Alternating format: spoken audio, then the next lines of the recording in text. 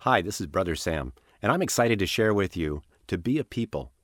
It's a booklet to get you familiar with what formation is all about. We'll kick it off with Chapter 1, which is called Be Real. I hope that you'll enjoy it and would love to hear in discussion how the Lord is working in your life. It gets philosophical, but be patient with that. Even if you don't grab it all, the stuff you get will pay you back. It's totally worth it. We hope it'll get you thinking. We hope it'll get you discussing. We hope it'll get you excited about diving in this semester. Let's begin. To Be a People. Real Life in Community. Chapter 1. Be Real.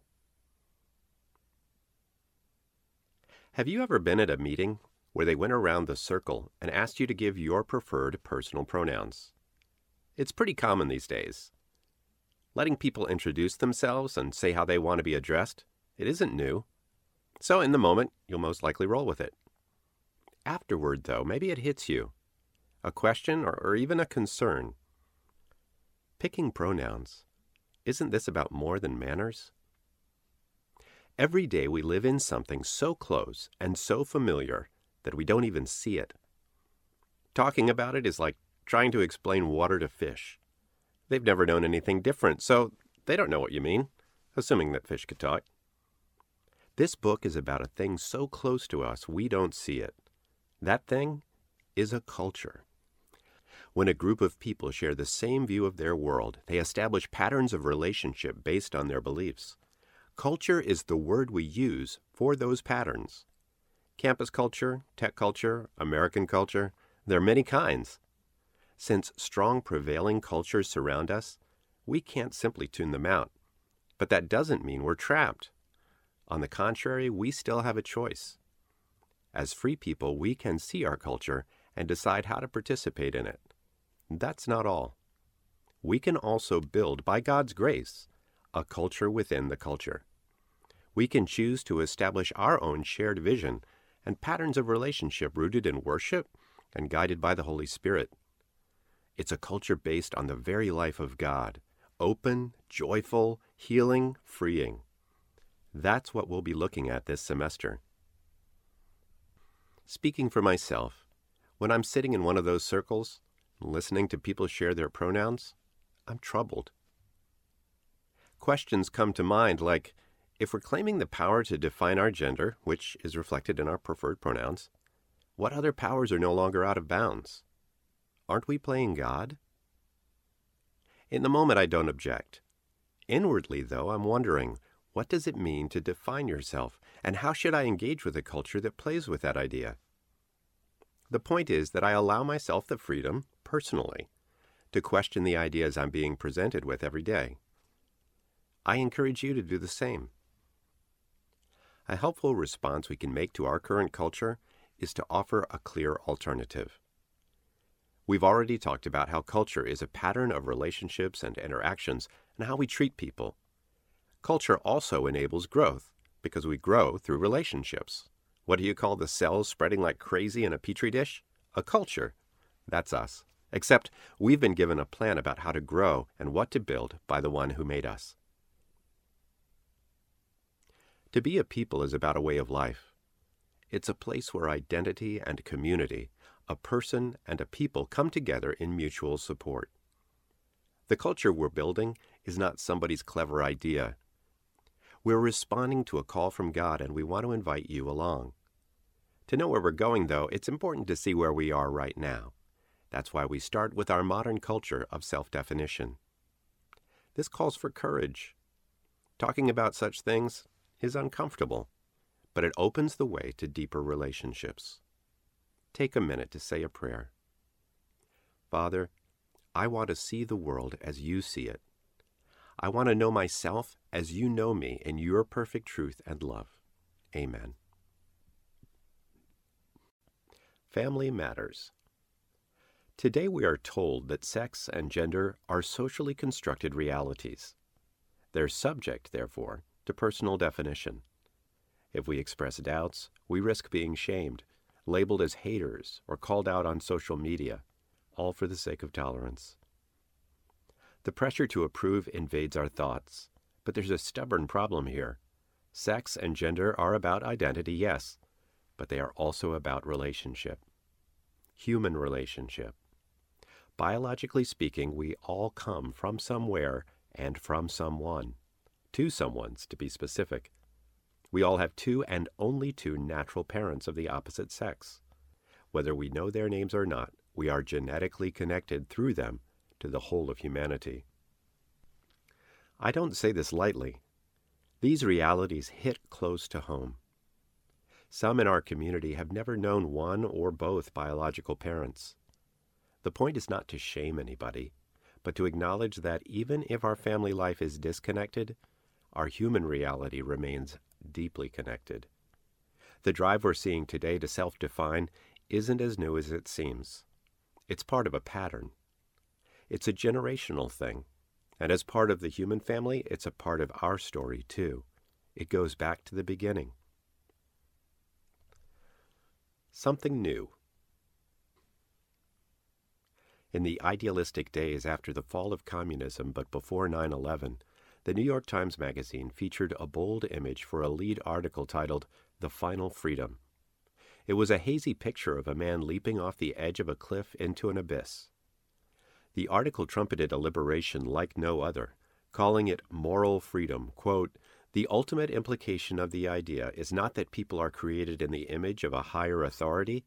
It is that any form of higher authority has to tailor its commandments." End quote. In other words, we've gone from #question authority to #I make the rules. If you have a Bible handy, you can see there's nothing new about this kind of moral freedom. It was first proposed by a certain snake. Quote, "Did God really say, 'You shall not eat from any of the trees of the garden'?" End quote. Our enemy back in the beginning could be direct. Today he's more nuanced. Quote, "Americans approach the virtues gingerly," says the Times article. "They recognize their importance but reinvent their meaning to make sense of the situations in which they find themselves." End quote. The final freedom, therefore, is the power to reinvent meaning. It's a more modern way of saying, quote, "You certainly will not die. God knows well that when you eat of the tree of the knowledge of good and evil, your eyes will be opened and you will be like gods, who know good and evil." End quote. As we see in Genesis, the freedom to reinvent meaning, morality, identity is part of a deeper desire. We want to be like gods, all of us, not just this group or that generation. We're in this together. To say that history is really our story, spelled out in our DNA, is to drive home this important fact. We are part of the same story. There's another part to this story. And so we read in the Gospel of John, "In the beginning was the Word, and the Word was with God, and the Word was God. And the Word became flesh, and made his dwelling among us." God entered our story. It's as if the author slipped himself into the pages of the book. He became a slave, or so it looked in one chapter, but then, in another, he became the hero. The people, that's us, followed at first, but that didn't last. We didn't like what he had to say, and so we killed him. You know that part. But he rose on the third day to destroy the power of death and sin. Such a story. Jesus is the only part of history we can truly say is new. God's life has come into the world not as a formless ideal, but as a living, breathing person. What does this even mean? Does it mean we're in the clear? No. The destructive legacy of sin, which moral freedom calls into question altogether, is still part of our story. But so is something else. Grace. Grace is the life of God freely given. It shapes us inwardly and unites us outwardly. We no longer have to sort through so many confusing options and identities.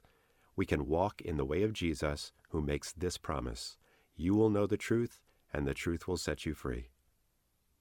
What follows is an invitation to see identity with fresh eyes. It's based on a powerful word. We hope you're willing to consider it. We hope it will open up a new depth of relationships, not just for you, but for others, people you care about. That means your family and friends, including any who are still figuring themselves out. This powerful word directs us to a new way of life, something better than we've known before. something satisfying, rich, and deep. The powerful word with two more before. There are two words I'll need to define before the big reveal, before I disclose that identity word that opens up deep, satisfying relationship. None of these words, I should say, are new to you. In fact, you hear them every day. But the meanings are so much more than we commonly assume. Our first word, then, is reality. We'll start with a definition. Ready? Reality is. Here's the clever way it's sometimes formulated. That is, is. That is not, is not. Is it that is it? It is. Don't take it from me, this comes from Aristotle. Reality is the ground of our existence. Much deeper than DNA, it is the first as well as the final unifier. No one is exempt from experiencing it, and it gives everyone a place to participate in our discussion. I hope it's not a letdown to you. Reality is easily dismissed in our culture today. People who promote moral freedom and other modern approaches would have us believe not in one reality, but many. The message you hear is that what is real is what you feel. Feelings are for sure important, but what happens when we each live in a private reality born of our own perceptions? We're told it's very liberating. We find instead that it's very isolating. Think about it. Would you want to be in a relationship with someone whose reality is governed exclusively by their own feelings and perceptions? Someone who never asks of their feelings, is this grounded in reality? But only, do I feel this way sincerely? Your friendship would be governed by what they see as real, with no reference to your point of view. That gets old. The lived experience of this approach is that when we follow our feelings, we move farther apart. Sincere self-understanding and self-discovery is not the issue here. Both are necessary and important. The issue is placing personal perception above reality, feelings over facts. Reality is no one's private property. It stands on its own as something we each approach with an open mind and a willing heart. This point may seem abstract, but without it, nothing else can be built. The good news we begin with is deceptively simple. There is such a thing as reality, and here's the important part. It can be known. This brings us to our second word, truth. Truth is the matching of the mind with reality. When what is in here between my ears aligns with what is out there, that's truth. Philosophers over the past 3 centuries have spilled a lot of ink, formulating answers to a question that would seem easy, but is not. How do we know that what we know is what really is? Since reality meets with every human mind differently, at least it seems so, how do we even begin to get on the same page about this thing we call truth? According to a Catholic theologian you may know of named St. Thomas Aquinas, truth is the conformity of the ideas of the mind with reality. Our world today echoes Pontius Pilate when it asks, "What is truth?" It's an answer disguised as a question. The message is, truth cannot be known. Our belief begins then by disagreeing with this throwaway line. Truth can be known. The mind, every mind, can be in touch with reality. These are the kinds of things you only think about if you're in an Intro to Philosophy course, or late night when the party is winding down and somebody decides to launch the dreaded "What is Truth" debate. It leads down a rabbit hole with no way out. This isn't that.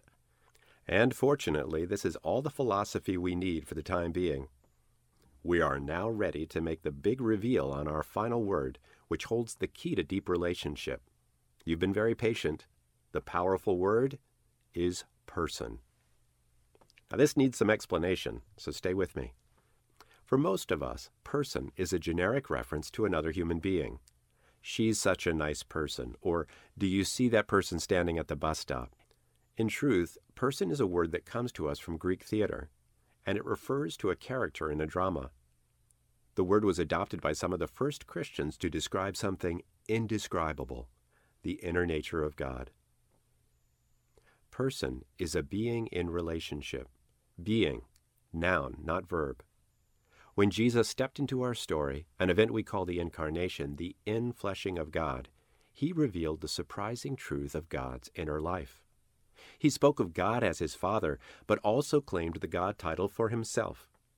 Then he spoke of the coming of another whom he called the Holy Spirit. Did Jesus mean that there are three gods?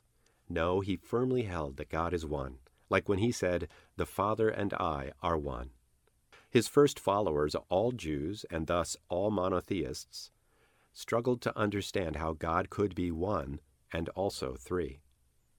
Today we take it for granted that the answer would come in the formulation of a new word, Trinity. God's inner life is three divine persons in one being.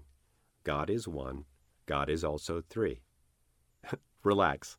If you don't get all this, you can still get into heaven.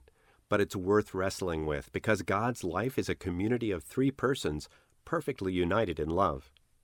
Do you see why this matters? In God we learn that persons can live in unity without losing what's unique to each. Our culture talks about unity. In America we use words like pluralism and Latin phrases like e pluribus unum, out of the many, one. All noble and worthy ideals, but are we really seeing this?